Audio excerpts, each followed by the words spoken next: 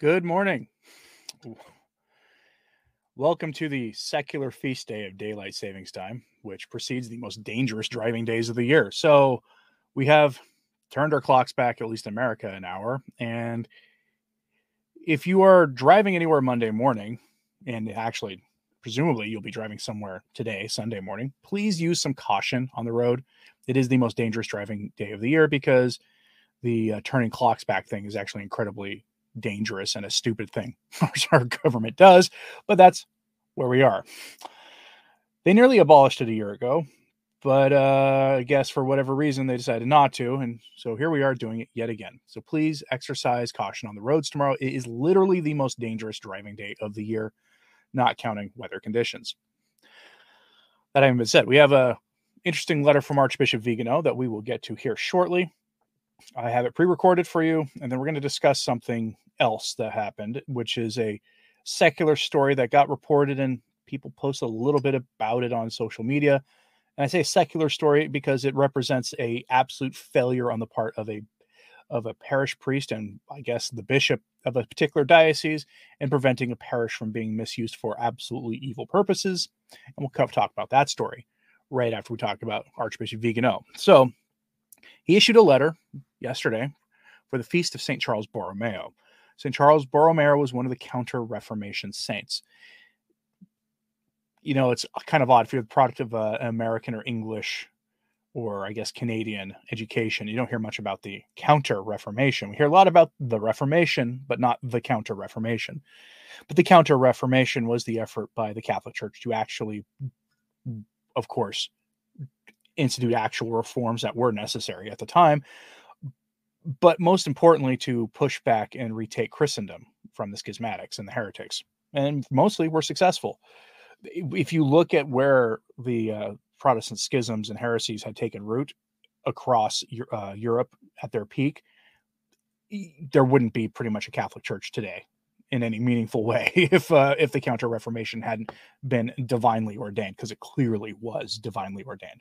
St. Charles Borromeo did a number of things. He assisted with the development of the decrees of Pius V regarding the liturgy, which also helped with the suppression of a lot of, we'll call them Novus Ordos of the day, and they made permanent of the traditional Latin Mass, as we call it now, the Tridentine Rite, as the formal Mass of the Church of the Latin West.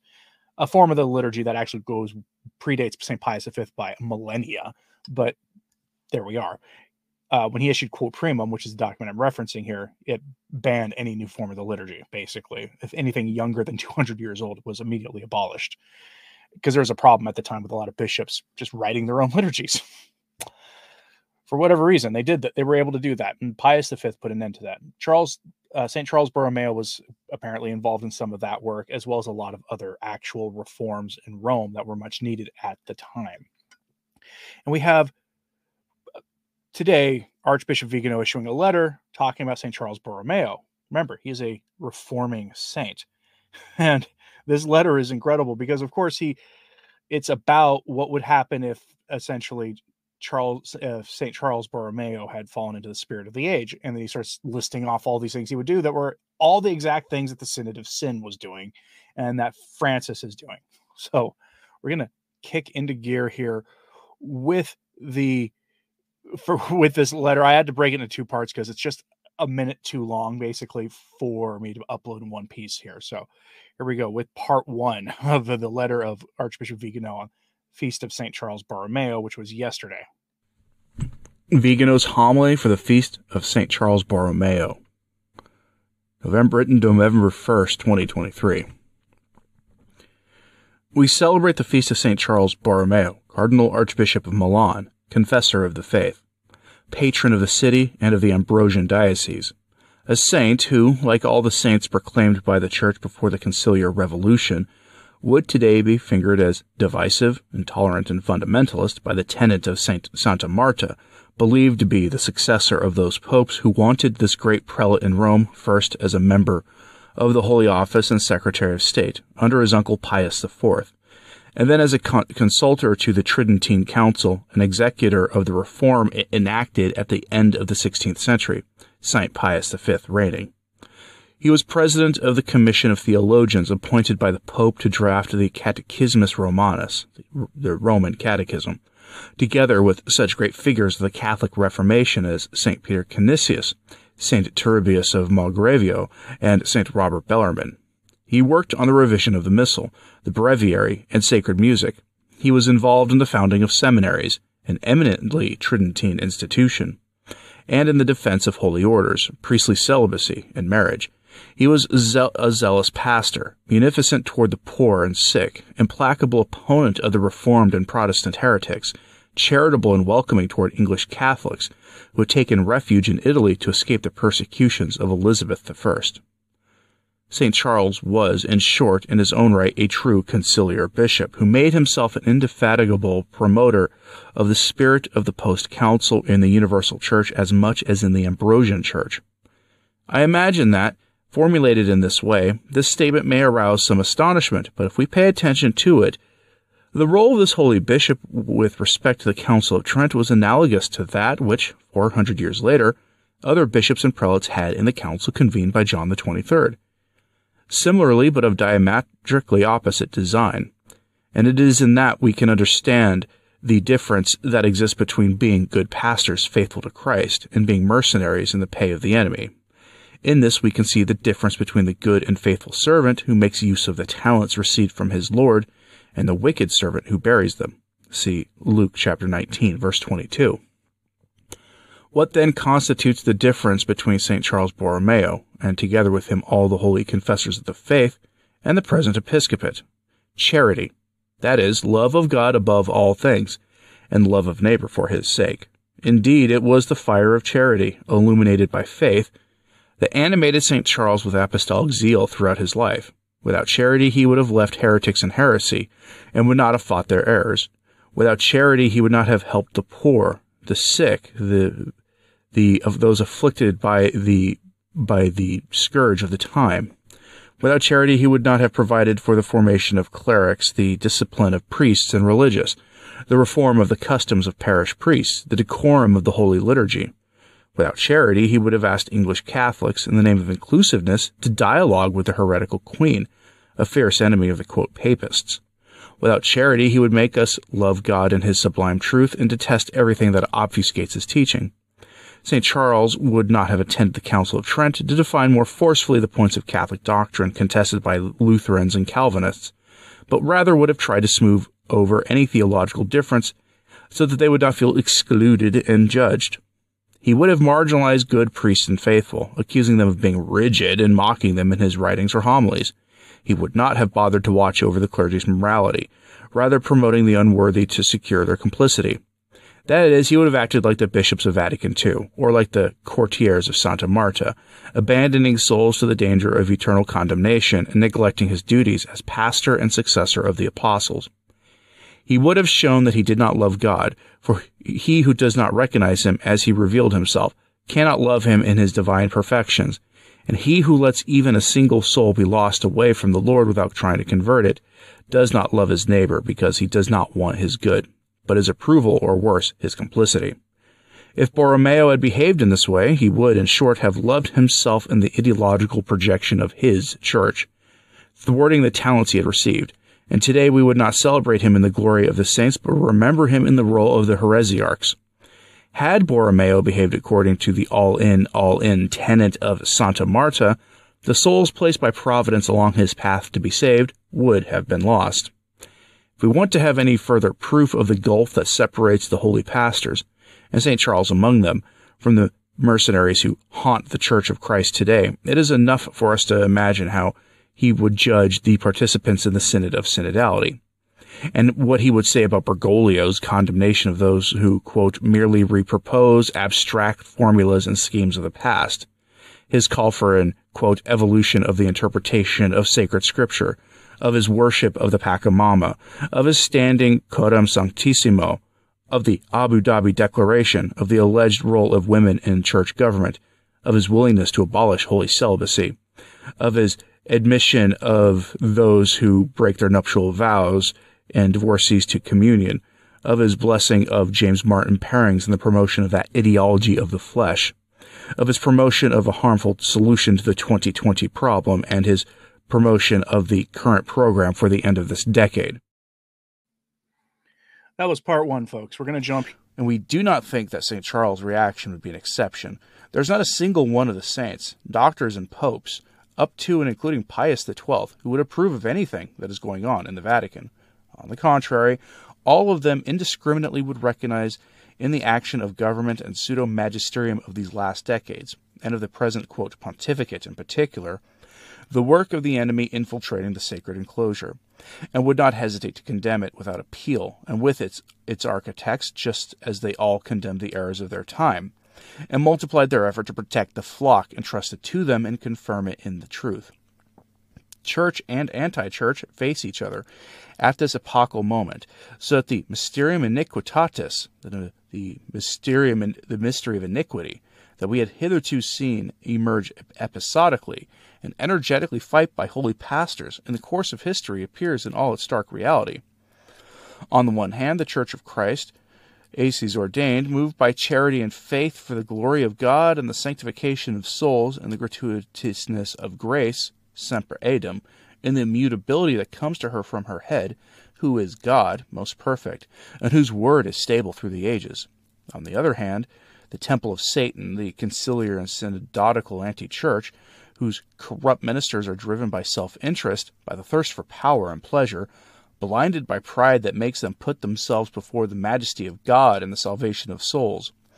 A sect of traitors and renegades who recognize no immutable principle, but who feed on impermanence, contradictions, misunderstandings, deceit, lies, and vile blackmail.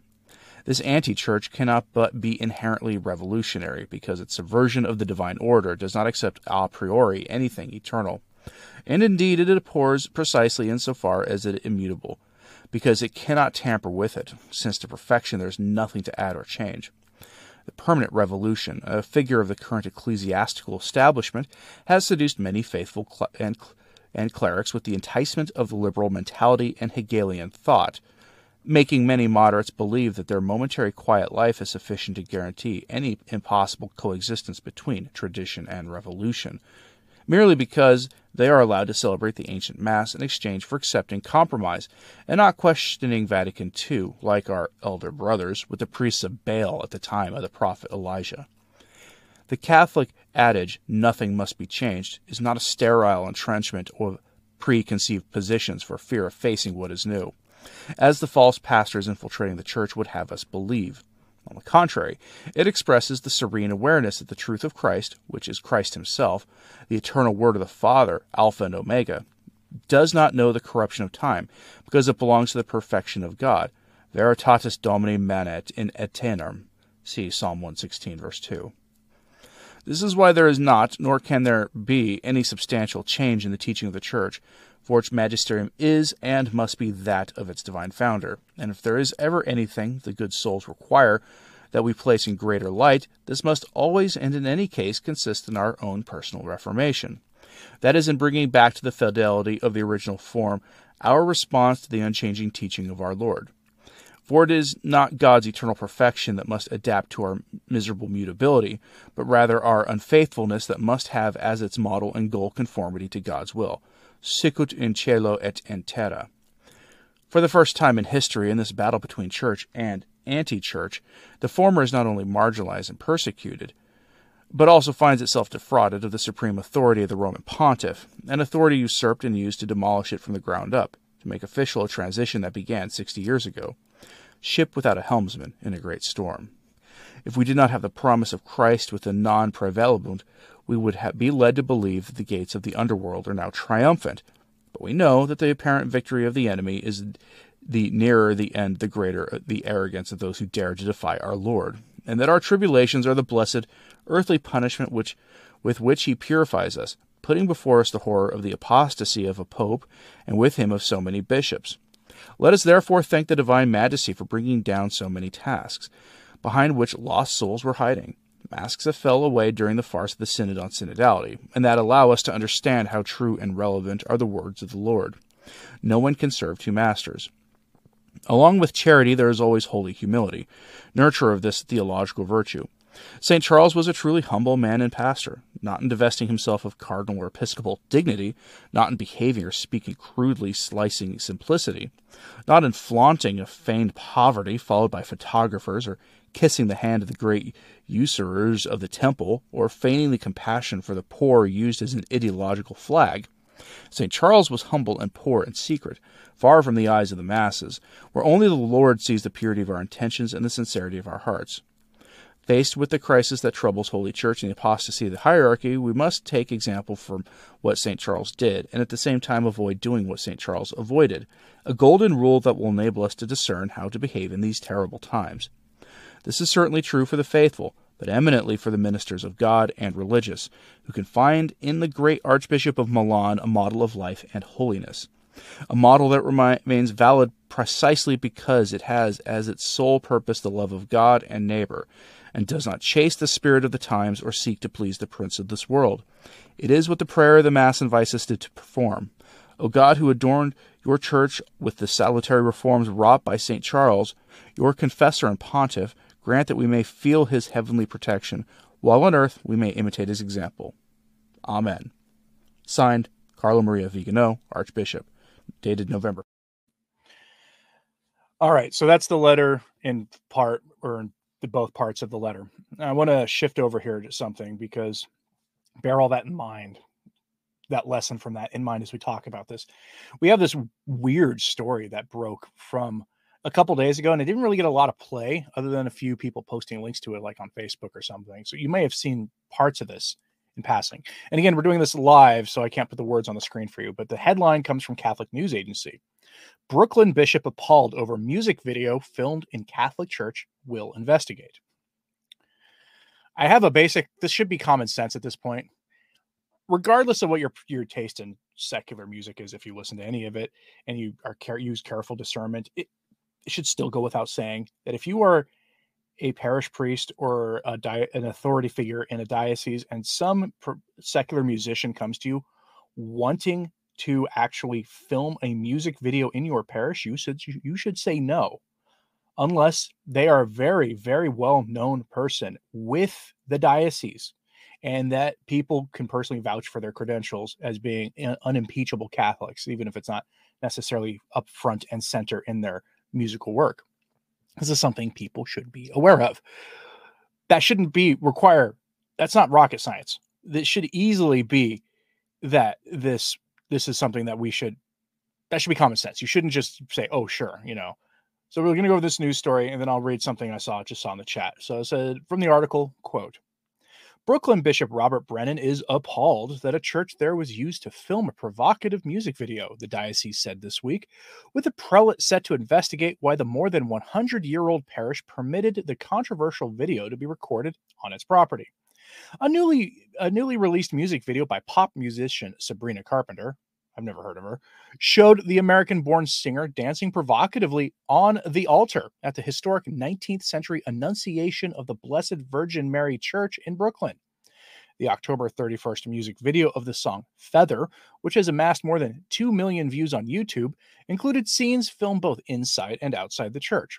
Carpenter appeared at one point in the video with no pants, while profane decorations lay atop and around the altar.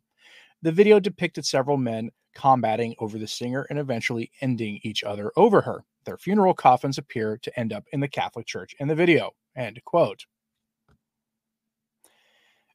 To film a music video or to do any filming inside of a church, you have to actually get permission from the parish priest and have to actually give them an outline of everything you're going to do there. You have to make it very clear what you're going to do. Now, a traditional Catholic says he saw on Twitter that the bishop blessed the church it happened in. I would assume that would happen because the bishop isn't happy at all. And good. He shouldn't be happy that this happened. Raven Ray says a post of that video appeared in a TLM group on Facebook. If somebody posted the video, yeah, see, I'm not going to play you a clip of it because I think that crosses the line personally. But I'm glad people saw that. KW says, good to see me on ACT on Friday. Yes, I was on Joe McClain's show, radio show Friday. Joe McClain was out. His guest host was Michael Hitchborn. channel patrons and channel members will get a link to that here next week when I send out my weekly thing for you guys. Yeah, I think this is kind of like Pachamama mentality in reference to something I saw in the chat. Let's get some more details, though. Quote, one of those coffins said R.I.P. B word.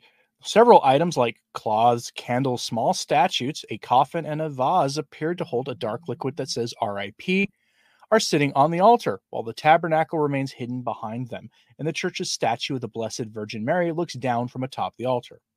A November 2nd statement from the Diocese of Brooklyn to CNA said that Bishop Brennan, quote, is appalled at what was filmed at Annunciation of the Blessed Virgin Mary Church in Brooklyn. The parish did not follow diocesan policy regarding the filming on church property, which includes a review of the scenes and script, the statement said. The parish reportedly told the diocese that the production company, quote, failed to accurately represent the video content, with the diocese adding that Brennan, quote, is taking this matter seriously and will be looking into it further. CNA reached out to the church's pastor, Monsignor Jamie Giganteo, for comment, but did not receive a response before publication time. Mia Barnes, the director of the music video, also did not respond to a request for comment, end quote. And of course they weren't going to respond. In fact, actually, this is all free advertisement for that video. This is why actually I think sharing that video in Catholic groups is a bad idea, and why I'm not going to show you anything from it, because you'll generate clicks for the video, which generates revenue for the record label and the artist, and then which of course helps promote the artist. So, reporting on it's one thing, but showing clips, plus they're scandalous enough that it crosses a line. A subtle message, I don't know. I sometimes think the more simple answer is the right one. I think this is the simple answer here, is that this is somebody who thought they could take advantage of the church for their personal fame. And it just helps with the broader stuff going on in the culture, of course, but that they did it just for their own personal aggrandizement.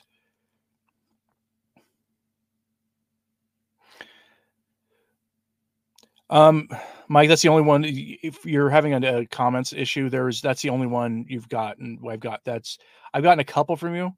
Oh, okay. Yeah, I see what you mean. It's resending messages. Yeah, that happens sometimes on social media in general.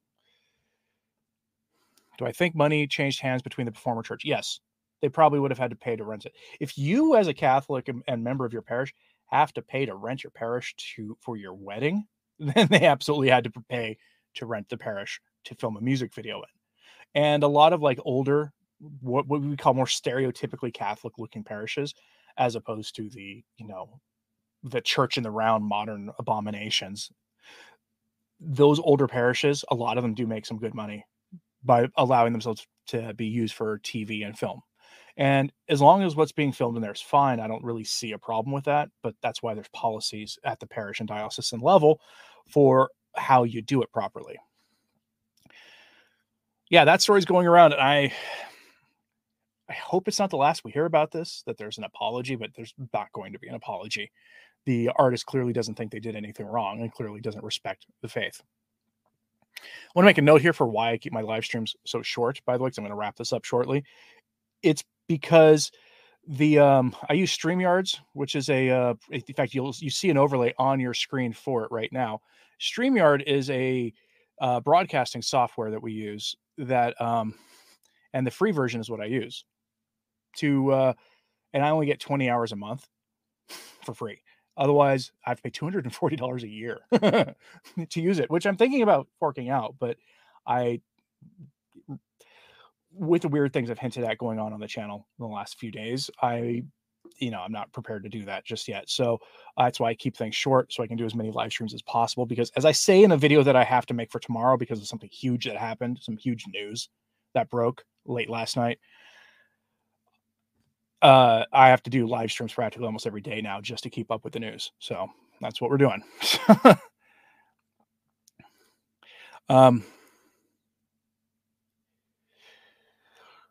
Frank Pepper says, I hope if they misrepresented the video that the bishop sues them, meaning if they really did bad things in the church. Yeah, I don't know if that'll happen or not, but if you mean if they misrepresented what they're going to do in their video in the paperwork they filed, I mean, that could actually be cause for legal issues. Now, the thing is, who's going to win that?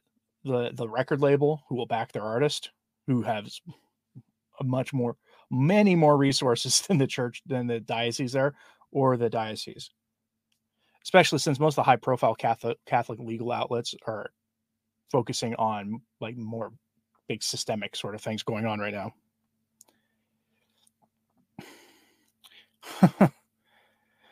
Mike Rizzo's back. Yeah, every time you were on your other account, it was giving you like multiple things. It was really strange. Anyway, if there are any final questions, we can go over them now. Otherwise, I am going to use my time sparingly. Thanks for tuning in today, folks. I have something from Fulton Sheen going live in about 2 hours. You should go check that out.